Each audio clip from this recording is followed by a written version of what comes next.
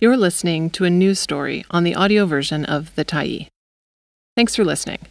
The Tyee is a nonprofit newsroom that is funded by our audience. So, if you appreciate this article and you'd like to help us do more, head on over to support.thetyee.ca and become a Tyee builder. You choose the amount to give, and you can cancel anytime. Forsaken and Urgent, Alberta's Eroding Coal Roads. By Clayton Keim, September 8, 2023. The summer heat beat down on Kevin Van Tyem as he traced a steep dirt road up Cabin Ridge Mountain, deep in Alberta's Rockies. This was no ordinary hike. Van Tyem was investigating the state of industrial coal roads, constructed years prior. As he neared the peak of Cabin Ridge, the signs of deterioration came into focus. Groundwater oozed from the edges of the roads, evaporating long before it could reach the river. Weeds flourished in the disturbed soil. Drill sites near the peak of the mountain, left by coal prospectors, were in disrepair. Industrial equipment was scattered haphazardly across the flat clearings near the switchbacks. Van Tyem wasn't surprised by the ramshackle state of the roads. He has led expeditions to the sites since 2020. Each year he finds the situation becomes increasingly urgent, but also increasingly hopeless. He is the former superintendent of Banff National Park. Over the past 3 years, he has worked with locals in the Livingstone area, northwest of Pincher Creek, opposing mine development and exploratory roads. They are exposed to the elements and are eroding like crazy, Van Tyem said. If you wanted to come up with a prescription for how to ruin a watershed, that is what Alberta has accomplished, said Van Tyem, who ran in the last provincial election for the NDP and lost.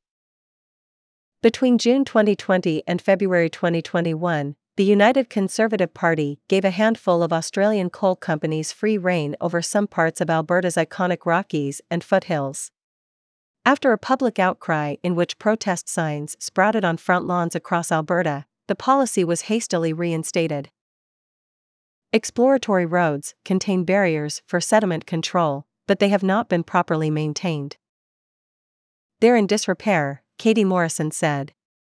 Morrison is president of the Canadian Parks and Wilderness Society, or CPAWS, a conservation group.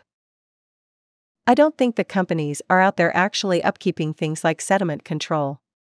It is very likely that in its absence we are seeing these sediment and stream diversion issues happening.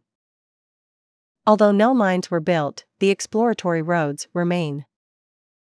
Most of these companies are penny stock companies, they have no capital, Van Tyem said. You can tell them to go back and clean it up and they will say, with what? The investors walked away, the policy was brought in and we got no money. The resource will not be extracted, there will be no money made. All we have done is compromise another major resource, which is our water supply. That water supply supports the entire economy, Van Tyem said. If left unattended, exploratory roads pose a number of potential negative environmental impacts. Soil layers are shallower in Alberta's mountains and are easily disturbed. Natural plant life struggles to regrow, exposed sediment washes into rivers and reservoirs, and groundwater intersected by roads escapes early in the season and evaporates. We're in a drought, Van Tyem said. Our rivers are shrunken down. Our reservoirs are empty. If it ever was obvious which is more important, water or coal, this is the year that we have the answer. Nestled in the mountains on Alberta's border, the Oldman River headwaters, the location of a proposed mine, provide water to 45% of Alberta. 1/5 of Alberta's agricultural production is irrigated agriculture, one reason it is critical to maintain a healthy watershed. Coal exploratory roads quickly exceeded legal density limits. PAWS found the government approved 448 kilometers of exploratory roads between 2018 and 2020. They certainly built extensive roads and drill site networks, but we don't know exactly how many or where all of them are, Morrison said. The first time Morrison asked the government for detailed information about the density of road networks, the government said they hadn't compiled the data. Morrison said the government now has completed the database, but won't provide the data. Native plant life uprooted by exploratory roads doesn't regrow easily, as non-native plants and invasive species sprout in their place. Dedicated weed control is required to keep them in check. On a recent visit, Morrison found the sites in disrepair. Until these are actually reclaimed, these roads are just going to sit there, and we are going to continue having these water, wildlife and vegetation impacts on the landscape. Exploration permits granted to companies by the Alberta Energy Regulator have a 5-year timeline. Companies are given 2 years to conduct exploration, followed by 3 years reclaiming the sites.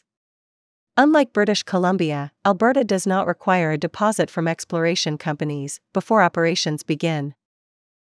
One of the Australian-based coal firms that built roads while prospecting in Alberta, Montem Resources, said they intend to continue to reclaim and remediate areas on which it conducted exploratory activities in accordance with its coal exploration permits and other regulatory requirements. Minister of Energy and Minerals Brian Jean and the AER declined to respond to Tyee interview requests. David Luff served in the government of former Premier Peter Lougheed and helped finalize the coal policy in 1976.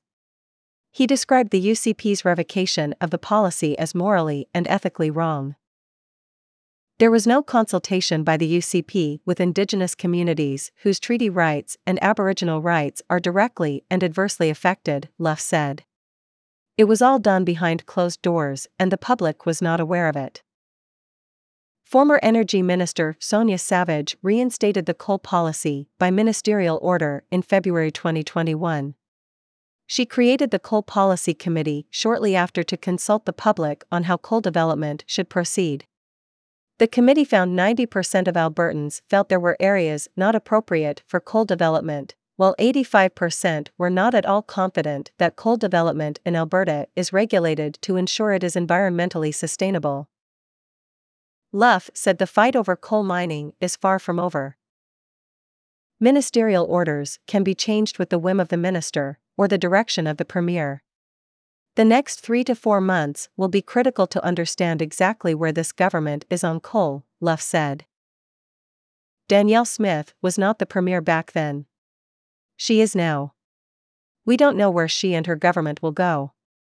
That uncertainty is over everything. Thanks for stopping by the Tyee today. Anytime you're in the mood to listen to important stories written well, we'll be here. And if you'd like to keep independent media going strong, head over to thetyee.ca and click on the Support Us button to pitch in. Finally, big thank you to all of our Tyee builders who made this story possible.